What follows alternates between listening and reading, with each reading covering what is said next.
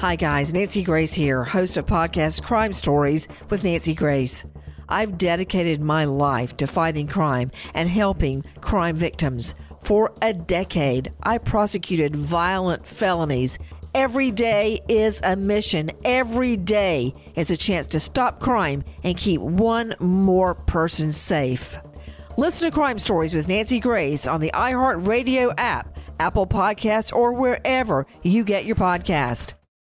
I'm Scott Weinberger, journalist and former deputy sheriff. In my new podcast series, Cold-Blooded, I'm embedded in the cold case investigation into the death of firefighter Billy Halpern. Experience this investigation in a truly unique way, untangling secrets that may reveal the answers to not only one case, but almost a dozen. Listen to Cold-Blooded, The Apollo Gym Murders on the iHeartRadio app, Apple Podcasts, or wherever you get your podcasts.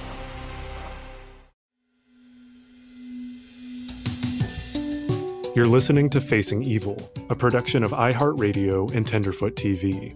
The views and opinions expressed in this podcast are solely those of the individuals participating in the show and do not represent those of iHeartRadio or Tenderfoot TV.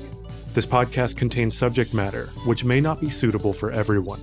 Listener discretion is advised. Hello, everyone. Welcome back to Facing Evil. I'm Rasha Pecoraro. And I'm Yvette Gentile, and today's episode is beyond special to us. And this episode is going to be a two-parter because it has been a long time in the making for this particular one. Yes, it absolutely has. And we are finally giving our Root of Evil and Facing Evil fans exactly what they want. An in-depth look at the making of our hit podcast, Root of Evil, the true story of the Hodel family and the Black Dahlia. And the best way to do that is to have the creator, the man himself, the producer, the writer, the director of Root of Evil, Mr. Zach Levitt, is here with us on Facing Evil.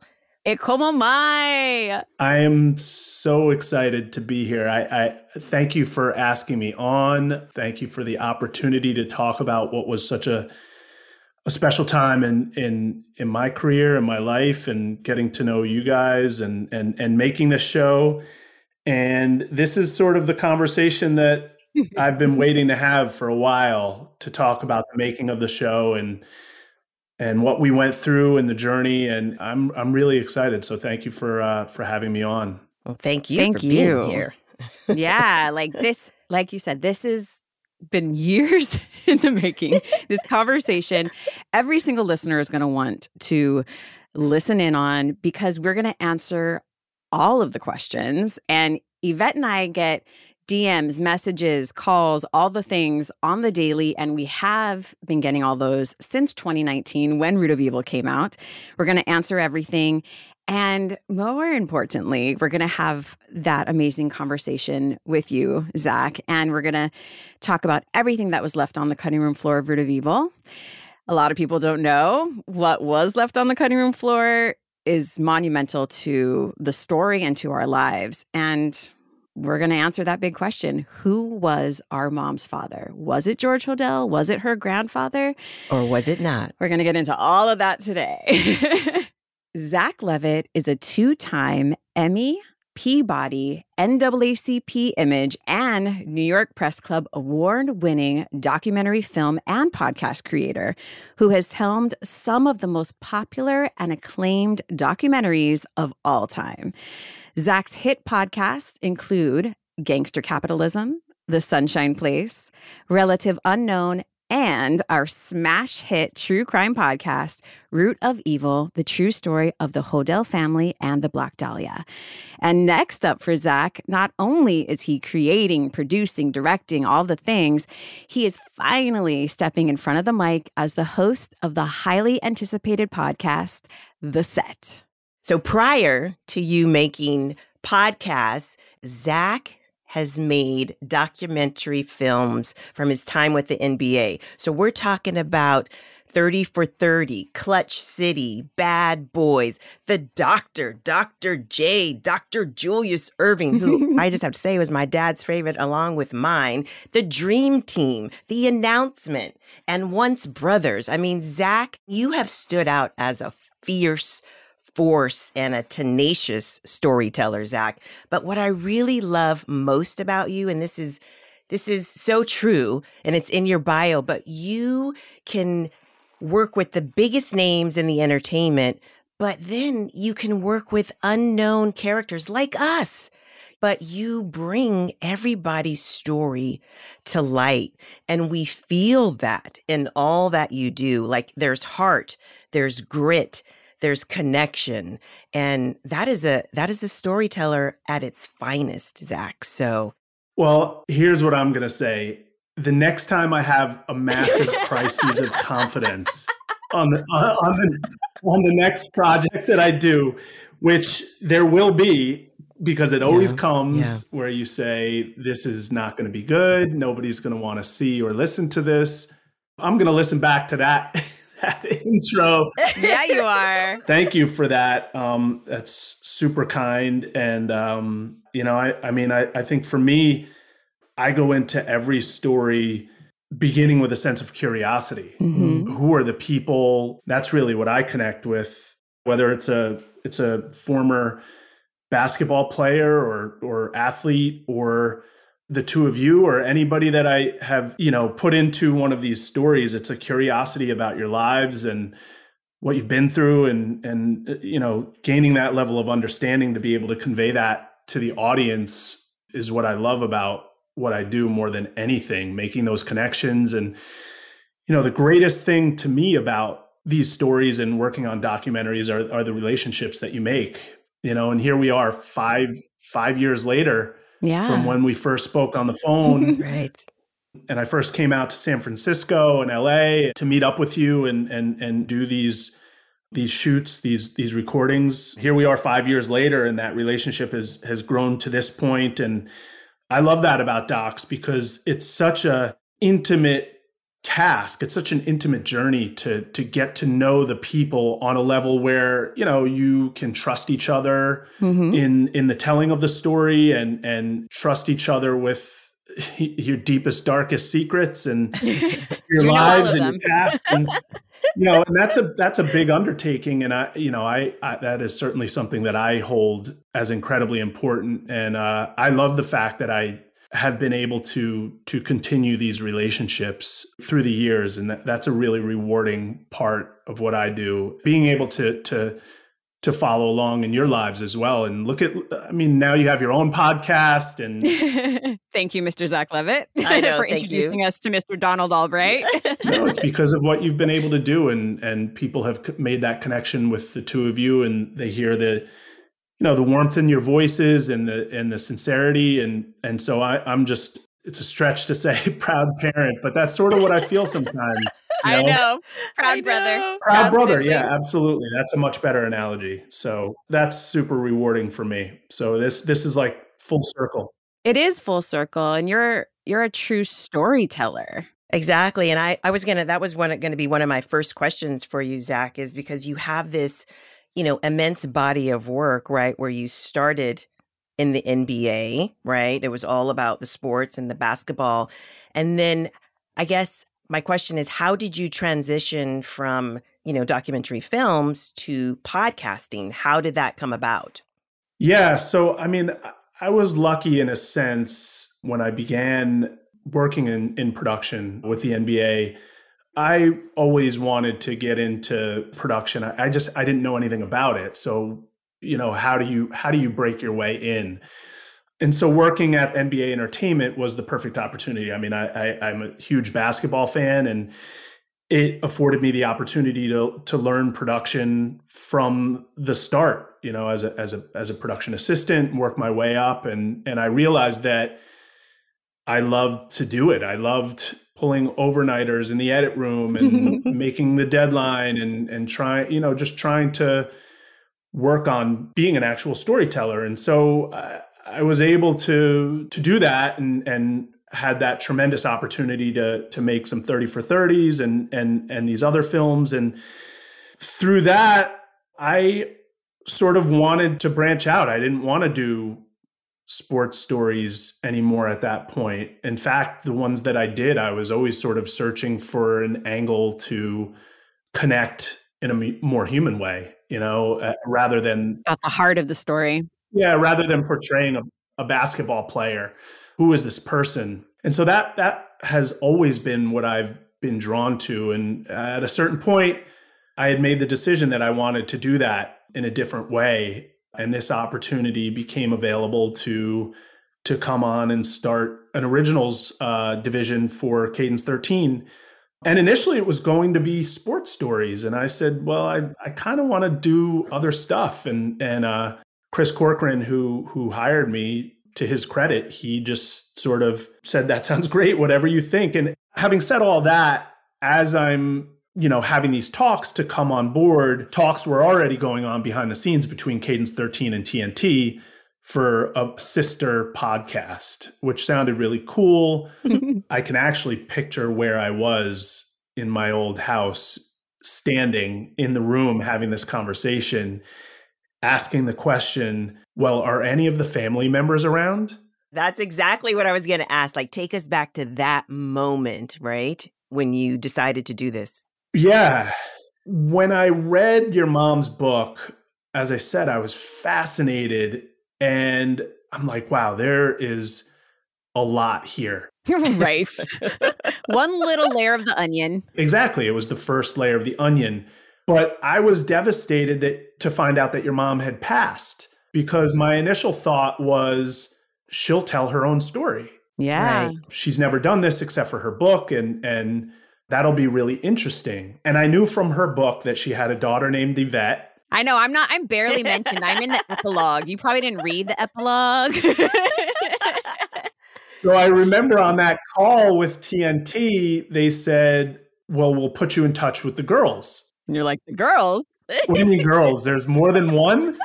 And Yeah. I said to myself, oh shit, like, how am I going to incorporate two of them as potential hosts? What is that going to look like? So all of these things were swirling in my mind in the background as we had our first conversation. And I'm trying to remember, I think I may have spoken with Sam Sheridan prior to speaking with Yeah, you you. did. Yes, yeah. Yeah, so Sam Sheridan was the writer and I think the EP And of showrunner. I Am the Night. Mm-hmm, Yeah. mm-hmm. And so I spoke to him. I remember the first question I asked him was, can you send me your reading list, like all the books that you read to write I Am the Night, because I need to start researching. And so he sent me a whole list of books and I went out and I read all of them. And it was such a wide range of topics, from surrealist art to the history of LA. And, I found a bunch on my own that I read as well. And one of the things that he said on that conversation, and I was just, I'm trying to sort of jump on the treadmill as it's speeding along and keep up. He's been writing this thing for however long, a year or longer. I know that You worked with Mom for a year before she passed. Yeah. Yeah. So, any story that I do, my first thing is to do research. And I try to literally read everything possible that's ever been written about those topics, so that, if I'm going to tell the story, I have to be an authority on that story. Yes. But one of the things that he mentioned in that conversation was, so I just spoke to the girls, Rasha and Yvette, and I'm saying to myself, okay, Rasha, I didn't know there was a second daughter.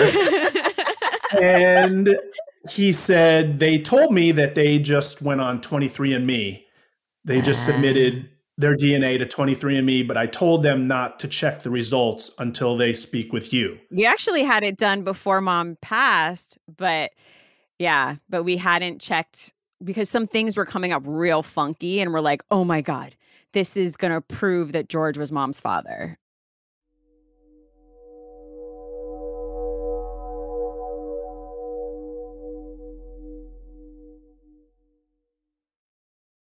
When you drive a vehicle so reliable it's backed by a 10-year, 100,000-mile limited warranty, you stop thinking about what you can't do and start doing what you never thought possible. Visit your local Kia dealer today to see what you're capable of in a vehicle that inspires confidence around every corner.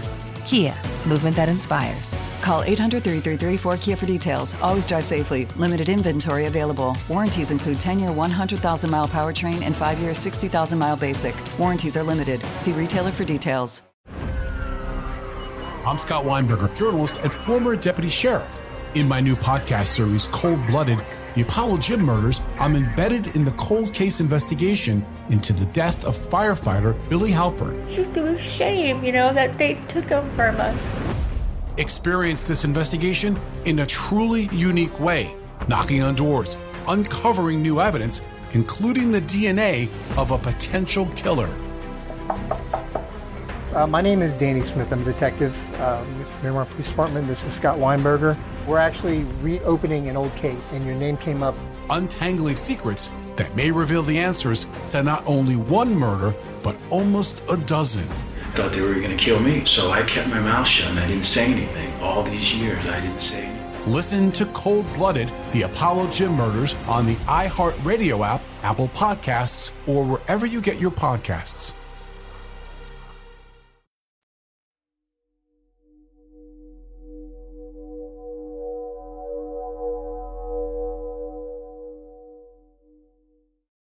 So I said DNA results. What is that all about? That sounds interesting. And it sounds like it could be an interesting sort of reveal for the podcast. I'll just talk to them. I don't even know DNA results for what. Right. Again, I remember where I was the first time we spoke. I was sitting in my car in the parking lot of the library in the town that I live in because I had just taken out a bunch of books and we spoke. And I remember feeling this utter sense of warmth emanating from the two of you. And you were both open to any idea that I had and ready to really just tackle the story and go wherever I asked you to go. And whether it was fly to LA or down to San Fran from Portland or whatever it was, you were both ready to do anything. And I asked you, if you would be willing to be the hosts. Wait. I got to throw this in. So I remember where I was. I was in my car as well. This was before 2020 when everything shut down. San Francisco was still bustling. People were walking everywhere. And we were getting this call from Zach Levitt. Sam said, you're going to get this call from Zach Levitt. He wants to talk to both of you. And I just remember feeling I always like to describe it as just you cradled us. You know what I mean? Yeah. Like you made us feel so at home in that very first conversation. From that moment, we, literally fell in love with you. And, instantly. That doesn't happen often, but we could tell that, you were a solid guy who really wanted to do the story right. Thank you. And you have to remember, too, we have to tell our listeners this story. I remember, and I don't know if it was in that first conversation. And yes, I remember where I was. I was 5 feet from where I am right now since I'm recording in my closet. I was in my bedroom. And I was instantly captivated by your voice. And I'm like, oh, my God, like I could listen to you talk for hours. But I remember you saying, and I don't remember if it was that first. I know, Zach, I know you don't like your voice, but I love your voice. Zach. Accept it. You're a podcast host now. You're in our same realm. But I remember, and I don't remember if it was that very first conversation or the thousands we had after that, but you're like, all right, Yvette and Rasha, like I'm not sure which one of you I'm going to pick as the host. Wow, I don't remember that. I was probably like hedging my bets or something like right. And we're like, yeah, we're just happy to be a part of it. And Mom, it's like she knew what a podcast was before podcasts existed because she started recording and making all these recordings for years and years and years. And, Yvette and I have never had jealousy, anything like that. Or like never any competition. So we were like, okay, well, whoever. Yep, whatever. And then you were like, nope, it has to be the two of you. I mean, you tell us like. Yeah, well, I do remember that part because, and I think I told you this early on when we first met. I've never seen siblings, and I have a brother that I'm super close with, but I've never seen siblings. There is no competition. No. There is no jealousy. There is nothing between the two of you except this like I said before, this warmth, and you weren't prescriptive about it. Like, we do everything together, but it was evident right from the start that this is how it had to be, because you were finishing each other's sentences. And right. I mean, it was like you were twins or something. But yeah, the energy, I knew that having the two of you together, and also you leaned on each other emotionally. Yeah. We just lost Mom. Yeah, absolutely. And you were both in there for each other. And then hearing you talk about one another, that was the selling point. And, I do have to say, because there was a consideration, like, early on, when I took the job, it's like, okay, everybody's got a podcast, right? It's like a running joke on social media or wherever, listen to my podcast. And everybody sort of takes that opportunity to put themselves out there, right? And to be, to have their own podcast and to be a host. And that was never really a consideration for me, especially with this story, because one of the things, when people ask me, what is sort of one of the overriding thoughts that you have as you're making these stories? And I always say, get out of the way of the story. And again, it sounds cliche, and it probably is. But for me, it was like, if I can get the people that I need to open up and to talk, the story's great. And what the hell can I add to it other than putting it together and writing it and sort of shepherding it? But it's not my story to tell. So it was never going to be a consideration for me to host it myself, which is funny because I have come full circle on now with which we'll talk about later, the set coming out, which I'm hosting. But the other thing was that I absolutely hate my voice. I love your voice. Gives me we panic love your attacks voice, when I Zach. listen to it. You're just a perfectionist, Zach. And I have to say that right now and put that out there. Like, you are a perfectionist because you're a true storyteller and you want to get it 100 million% right every single time. That's true to my own detriment sometimes. But in addition to hearing, the way the two of you interacted with one another, it was also your voices. I was like, holy shit, your voices are so good and totally ready to do this. And so, yeah, we were sort of off and running. But of course, at that point, I had no idea who was who and how deep the story would get. Right. And, talking about that on that level, and I mean, I'm going to speak for Yvette here, and I know she'll chime in. We never thought that our Hodel Ohana, our Hodel family, would sign on. Only because Yvette and I I've been much more open than Yvette, but our mom, told everyone she ever met her story and wanted to hear other people's stories as well. But everyone else was much more private. So I would love to know how you got our great Uncle Steve, our Uncle Peace, our Uncle Love, our, Uncle Joy, our Aunt F2, everybody. Like, how did that happen? Well, first of all, when I heard from you that you had uncles named Peace, Love, and Joy. Yeah, that doesn't happen every day. I said to myself, I grew up in Woodstock, New York. I mean, the land of the hippies. And you've never heard of a Peace, Love, and Joy? I knew a lot of people with some interesting names, but when I heard that their names were Peace, Love, and Joy, I said, okay, that's interesting. I at least want to talk to them. That's really interesting.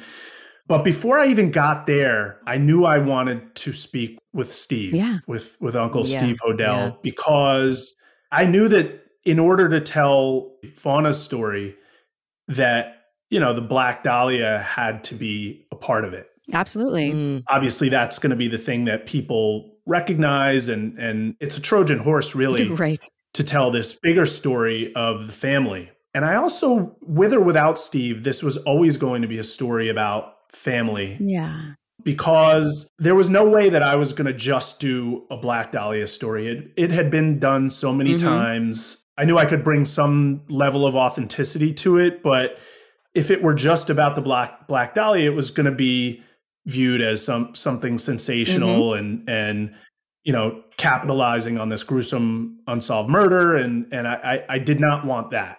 Neither did we. Right. Yeah. And I think that that's what we connected on for sure. And I think when I told you that I really wanted to tell the story of the family, my sort of entry point was, who would give away this baby to, to a family in Sparks, Nevada, a Black family, and tell them that she's Black when she wasn't, and put her through this turmoil of having no idea who she was. And, what is that all about? Like, why would that happen? And, you mentioned the onion analogy before, and it's a perfect analogy. It's like, once you start asking that first question, you're in the rabbit hole. Yep. You're in it. Yep. And the Black Dahlia is a whole other enormous rabbit hole that, it's like, once you go in, you can never really get out.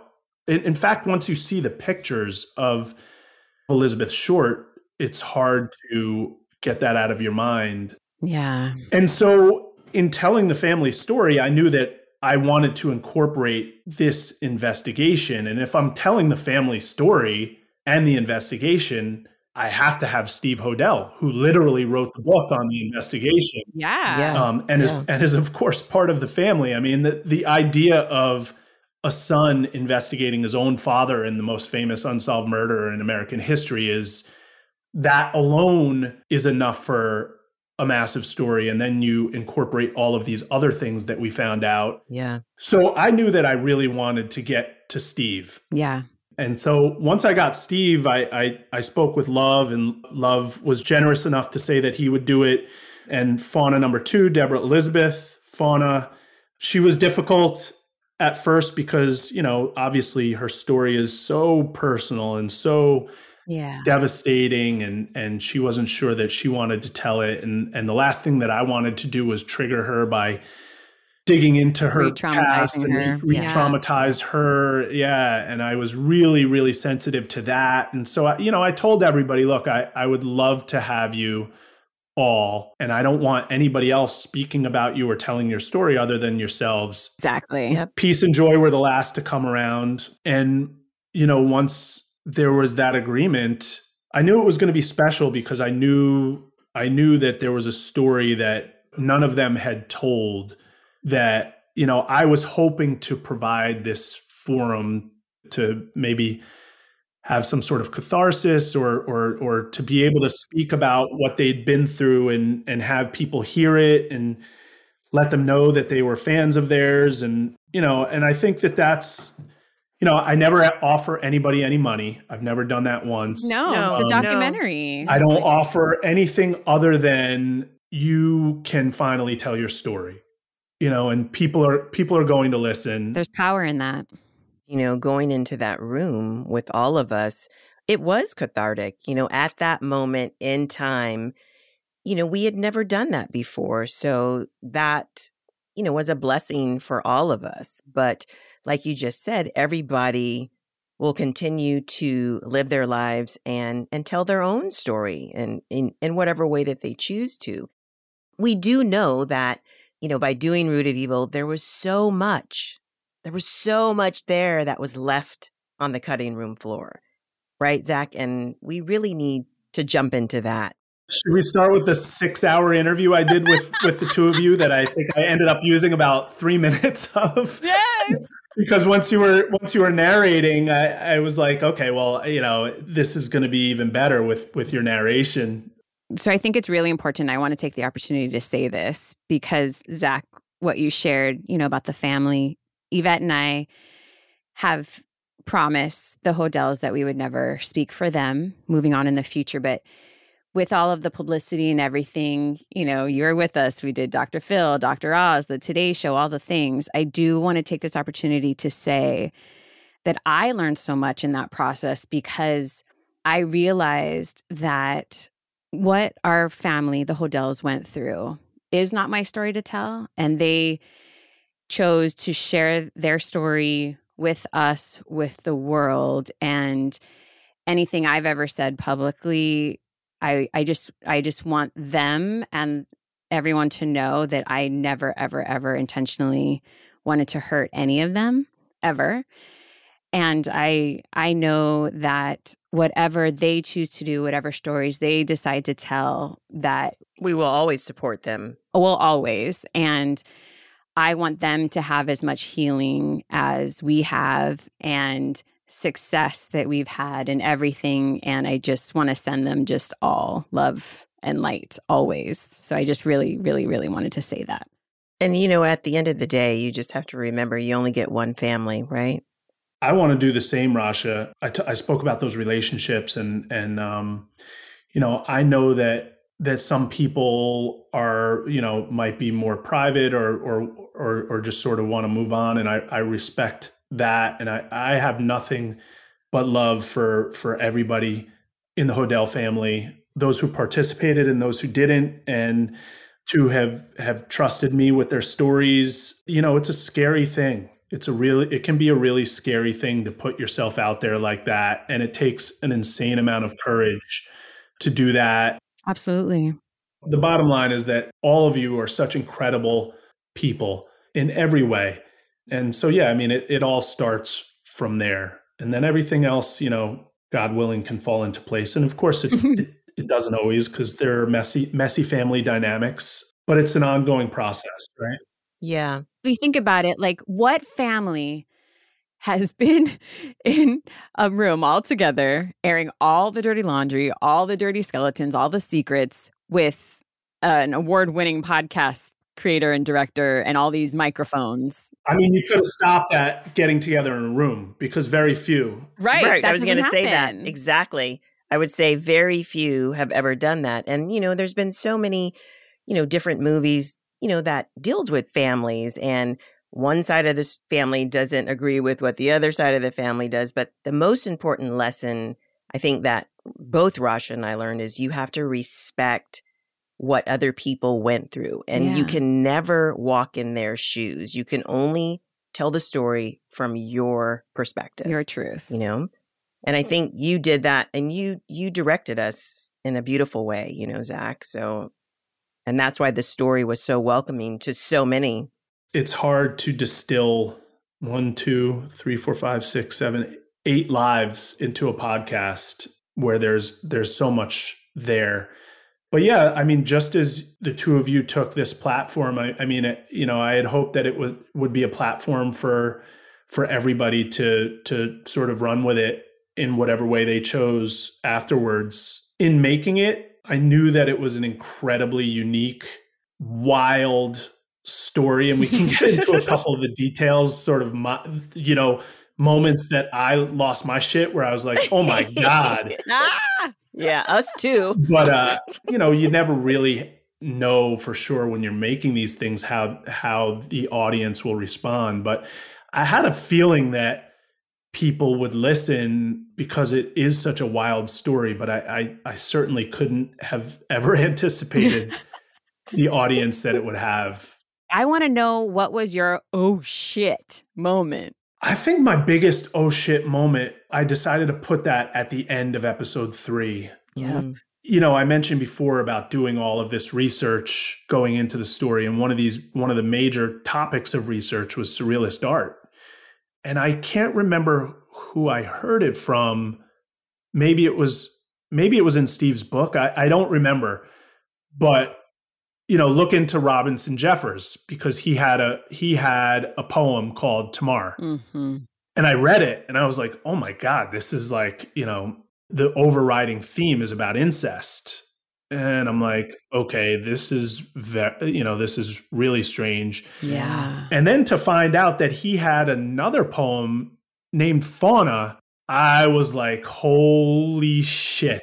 I remember like losing sleep a lot during the making of this. First, sort of the mental piece of wrapping my mind around the Black Dahlia murder and the fact that the darkness, and the pictures and how gruesome it was, and really getting into the details of that. But then the darkness of understanding that George could have named his daughter and had a hand in naming his granddaughter after these poems about incest. Because of the surrealist connection. He had this incest trial in 1949. Yep. And I'm like, how sadistic could you be to do something like that? And so I knew that that would have the same impact on the audience. I mean, I'm pretty jaded at this point, you know. But if it rocked you. But if it rocked me, I'm like, it's going to rock other people. And I remember, you know, that was one of the few times I like went on social media after that episode dropped. Right, on Twitter. Yeah. It's the only place you can find Zach Levitt. Yeah, right. Yeah, I'm not a big social media person. And I remember seeing the reaction, people's jaws drop. There were like videos of people like, you know, redoing their reactions. Right. And the memes and the GIFs. Yeah, totally. Yeah. That might have been one of the biggest moments where I was like, holy shit. Yeah. And we didn't know that either. We knew that George named Mom, but we didn't know where it came from. Not at all. Like I didn't. Yep. Well, that's where it came from. Yep. Did you know back then that Root of Evil would change the game in podcasting forever? I thought that it would resonate with people because at the end of the day, it's about a family. Yeah. And as Kelly Hodel, Steve's brother, says in one of the episodes, like, all families have skeletons if you go back far enough. True. And I totally believe that to be true. And so, you know, going into this, and I think I try to do this in all of the stories that I tell. How can I connect with people broadly? You know, starting with a story that nobody really has had this experience. How can people connect with a story that is just totally foreign to them? Right. Yeah. If you're interested enough, you'll stick around because it's a fucked up story. Yeah. But at the end, let's sort of take this story that is my internal story and let's turn it around and sort of push it out there to you, the listener. And here's how I dealt with these things. You know, if I can do it, you can do it, that sort of thing. And absolutely. I did want to have a positive message at the end of Root of Evil. And that's what you all delivered so beautifully, which is, you know, if we can get through this trauma, or if we're willing to talk about it, not get through because, you know, it's always a work in progress. But if we can continue to speak about it and be willing to go to these dark places to help you and to help myself by putting it out there, you know, maybe you can do it too. And, you know, I had this sort of idealistic idea that, you know, maybe we could help people along the way. And I think ultimately that's what really resonated with people. It wasn't, you know, because you look at the reviews, you look at what people latch on to, and it's not really about the Black Dahlia, even though I think we sort of put it out there in the podcast that George Hodel was the killer. That's what I believe. Sure. I know there are others out there that don't believe that.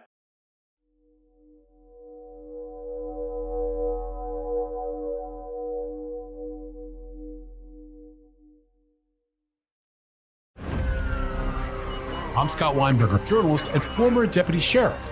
In my new podcast series, Cold-Blooded, The Apollo Gym Murders, I'm embedded in the cold case investigation into the death of firefighter Billy Halpern. It's just a shame, you know, that they took him from us. Experience this investigation in a truly unique way, knocking on doors, uncovering new evidence, including the DNA of a potential killer. My name is Danny Smith. I'm a detective with Miramar Police Department. This is Scott Weinberger. We're actually reopening an old case, and your name came up. Untangling secrets that may reveal the answers to not only one murder, but almost a dozen. I thought they were going to kill me, so I kept my mouth shut and I didn't say anything. All these years, I didn't say anything. Listen to Cold-Blooded, The Apollo Gym Murders on the iHeartRadio app, Apple Podcasts, or wherever you get your podcasts. I used to have so many men. How this beguiling woman in her 50s, she looked like $1 million, with zero qualifications, she had a Harvard plaque, tricks her way past a wall of lawyers and agents. She's got all of these Maseratis and Bentleys all in the driveway. Is it like a mansion? Yes, it's a mansion that this queen of the con uses to scam some of the biggest names in professional sports out of untold fortunes. About $6 million. Approximately $11 million. Nearly $10 million was all gone. Employing whatever means necessary to bleed her victims dry. She would probably have sex with one of her clients. Hide your money in your old rich man because she is on the prowl. Listen to Queen of the Con, Season 5, The Athlete Whisperer, on the iHeartRadio app, Apple Podcasts, or wherever you get your podcasts.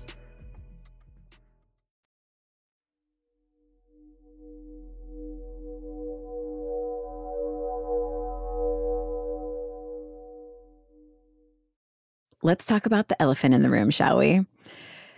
So we want to know the story of what the original ending of episode 7 was and what the finale of Root of Evil, episode 8, was supposed to be. Take a deep breath, Zach. Take a deep breath. That was a difficult moment for me in a lot of ways.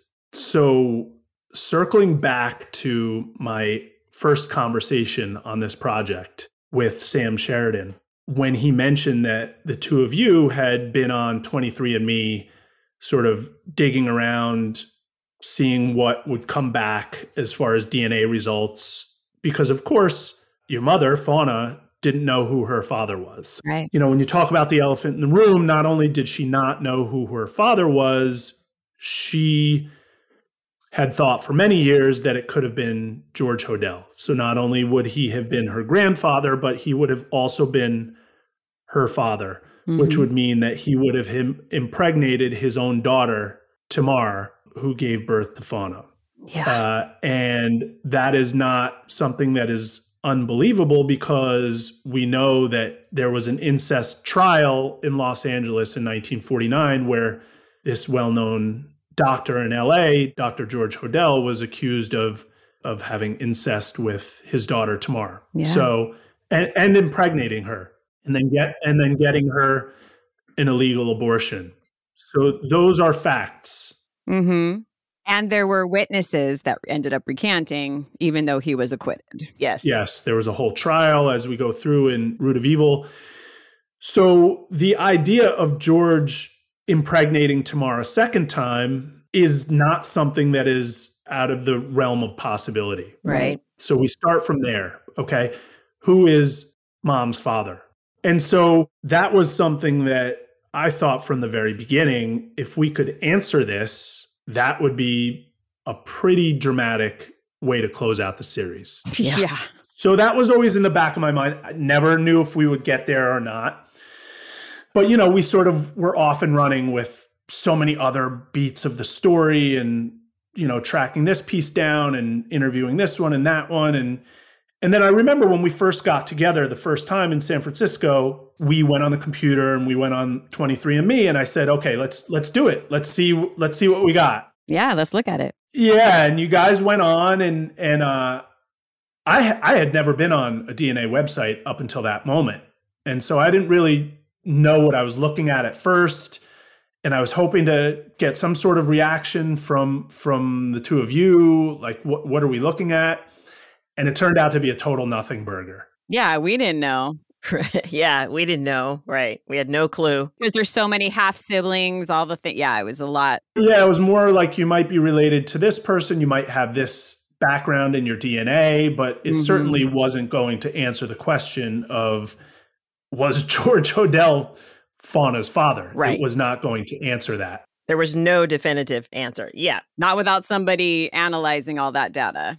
So we go through, I am writing the episodes, I'm putting them together. We're building the final product. And there was always this idea in my mind. I remember asking the two of you, when was the last time you were in the same room with your uncles and your aunt? And you said, all of us together, it's been decades. 1980s, probably. Yeah. So again, sort of having this idealistic approach of like, maybe I can bring the family together and, you know, heal some wounds and put things back together for them. I mean, I had these noble intentions. Maybe I was naive, and I certainly didn't, I didn't live the lives that any of the Hodel family has. So, but everybody was into it. Everybody agreed. And I knew one way or another that it was going to be a powerful moment.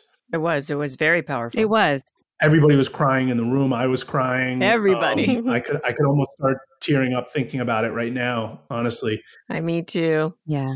So we put a pin in the 23andMe thing. Okay, we'll pull that pin out right now. Literally the day before we were going to record that in the room with all of us together, Lloyd, my producer, found out that we could take Fauna's DNA profile, which you had also uploaded. I should have mentioned that earlier. We weren't just looking at your DNA profiles. Mm-hmm. We had mom's DNA we're looking at as the well three as of our ours. own. We were looking at mom's DNA profile, which told her ethnic background and that kind of thing. But we had this digital DNA profile. And if we uploaded it to this other website, it would tell you if you were a product of incest. Mm-hmm. And so we didn't need the answer of, Who? okay, it will tell you that George Hodel is your father. Mm-hmm. But if the results come back, yes, you are a product of incest, we know who the father is. It's George. Right. So literally the day before we were set to record, Lloyd says, I found this website and I spoke to, and I'm being crazy. I'm like, okay, speak to the person that runs it. Just to make sure. I was like, look, I'm not going to do this if we're not 1,000% sure that this is authentic and not some, money grab on the internet or whatever. Right. And I wasn't going to fuck with everybody like that. Yeah. This is your lives, and it had to be accurate. And so Lloyd spoke with this woman who is like the foremost DNA expert, and I got on the phone with the two of them. And I was able to authenticate it. And okay, this is what we need to do. Because again, talking about whether it's surrealist art or these other facets of the story. Okay, now I'm looking at DNA and these scientific results that I don't understand. How can I understand that? So she walked me through it. And I said, okay, we now know that if we just click enter on this website, we will have these results. Yeah. And I was like, holy shit, holy shit, holy shit. Holy shit, holy shit, holy shit, holy shit. Because we're all going to be in the room tomorrow together. Right. And nobody wanted it to be George Hodel for obvious reasons. You never want that to be your family history. I mean, it's awful. I didn't want it, but I thought it with every part of my being that he was the father. Right. And everyone knows that I did not. Mm-hmm. But still, you still want confirmation regardless. Yeah. Absolutely. And to everybody's credit, you were all willing to, to be a witness to that and to go through with it, as scary as it is. I mean, God, finding out if this guy that, was a monster could have been the father of your mother. Yeah. So going into it with anxiety, trepidation, all of those feelings, but also knowing if we're going to do this, let's do it. Right. Let's do it. You've all put your lives out there, and this is a big moment that everybody wants to hear. So did you know the day before? Did you know before we did it in the recording? He did, didn't you, Zach? So I will tell you that we put it in the day before, and the results came back while everybody was setting up in the room. Holy shit. So I knew that my reaction was not going to be a part of the podcast, and I had to know. So I went in the hallway and I checked. Yeah, of course you did. Of course you did. I knew you knew, but I couldn't read your face. Yeah, I tried to betray nothing. Yeah, I tried not to betray anything. You didn't.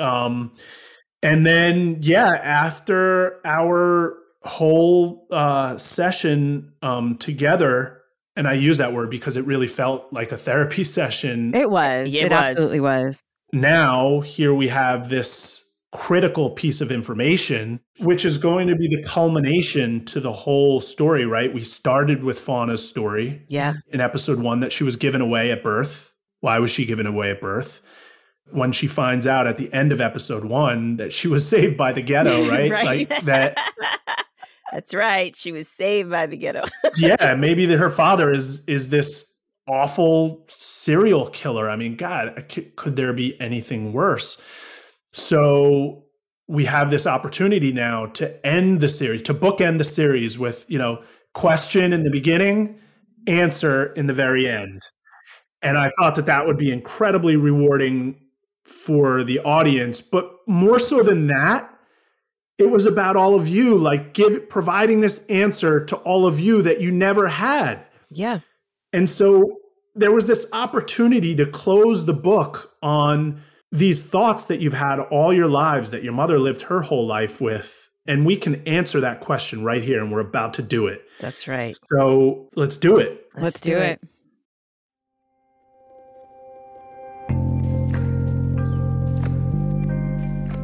We'll continue this conversation on the next episode of Facing Evil, which will be available tomorrow, June 16th. Stay tuned to hear the shocking truth about the Hodel family legacy.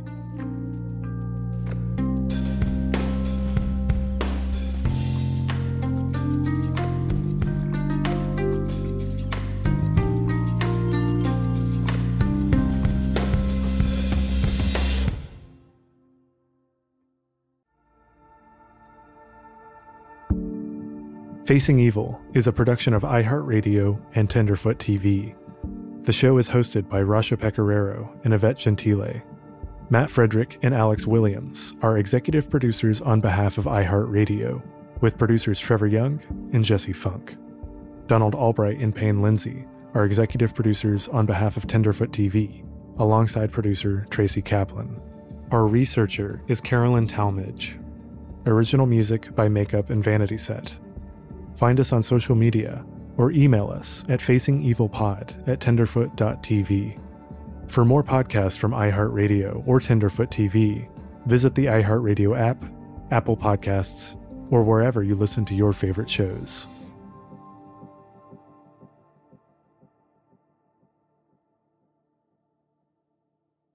Hi guys, Nancy Grace here, host of podcast Crime Stories with Nancy Grace.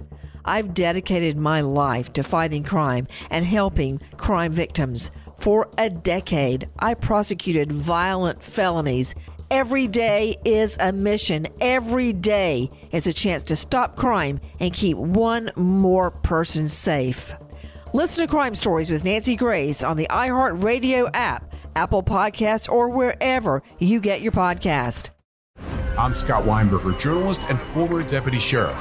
In my new podcast series called Blooded, I'm embedded in the cold case investigation into the death of firefighter Billy Halpern. Experience this investigation in a truly unique way, untangling secrets that may reveal the answers to not only one case, but almost a dozen. Listen to Cold-Blooded, The Apollo Gym Murders on the iHeartRadio app, Apple Podcasts, or wherever you get your podcasts.